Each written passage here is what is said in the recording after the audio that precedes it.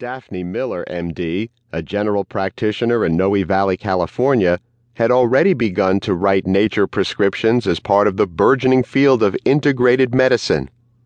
It's another tool in our toolbox. In Washington, D.C., Robert Czar, M.D., now writes park prescriptions. Czar has even created an extensive database of Washington, D.C.'s urban parks so that pediatricians know where to direct families. For decades, people who work directly with children and families in natural settings have been making the common sense case for nature's benefits. Today, they're bolstered by more science and by a fast-growing new nature movement. I should note that though most of the early studies were correlative, they pointed in the same direction, a rare occurrence for any emerging body of research.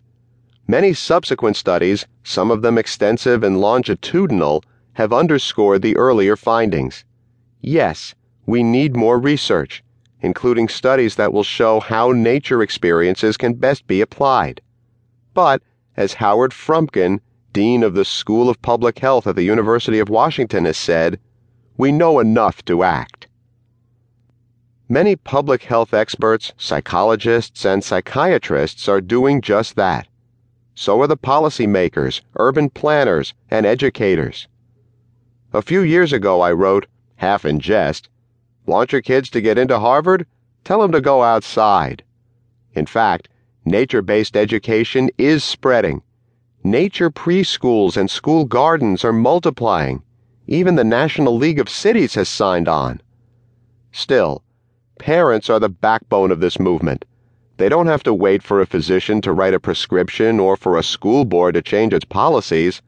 Parents can act now, as can anyone, single or married, urban or rural, of any age. Last Child in the Woods and its sequel, The Nature Principle, which focused on adults, identified nature deficit disorder as a societal diagnosis.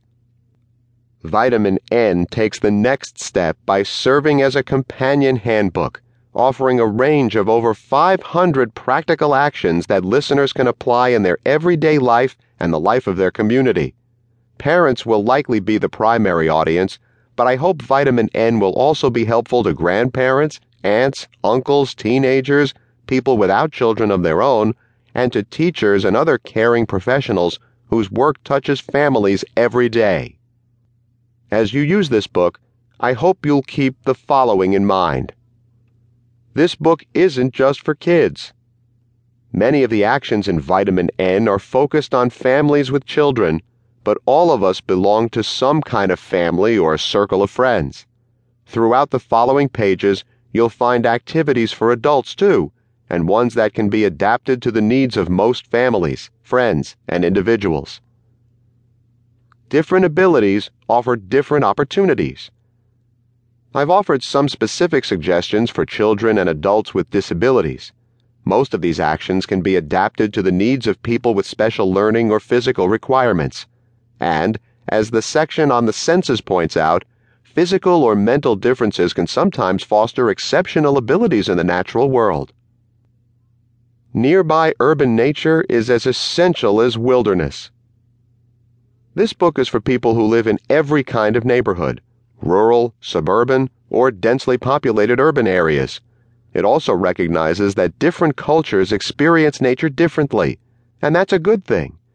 This book also emphasizes that connecting with nature isn't only a spectator sport. It can also involve work, including conservation projects and the creation of new natural habitats in the most urban places. Look for a balance between organized activities and those that encourage free, independent play and exploration. Even though violent crime against children has decreased in recent years, safety is still a real concern in many neighborhoods. In the age of the 24-hour news cycle, the fear of strangers remains a fact of life. So if kids are going to enjoy more experiences in nature, much of that time will require adult presence. However, please keep in mind that most of the supervised activities described in Vitamin N can be altered to provide more independent experiences. Finally, Vitamin N should be an antidote to toxic stress, not the cause. This isn't a book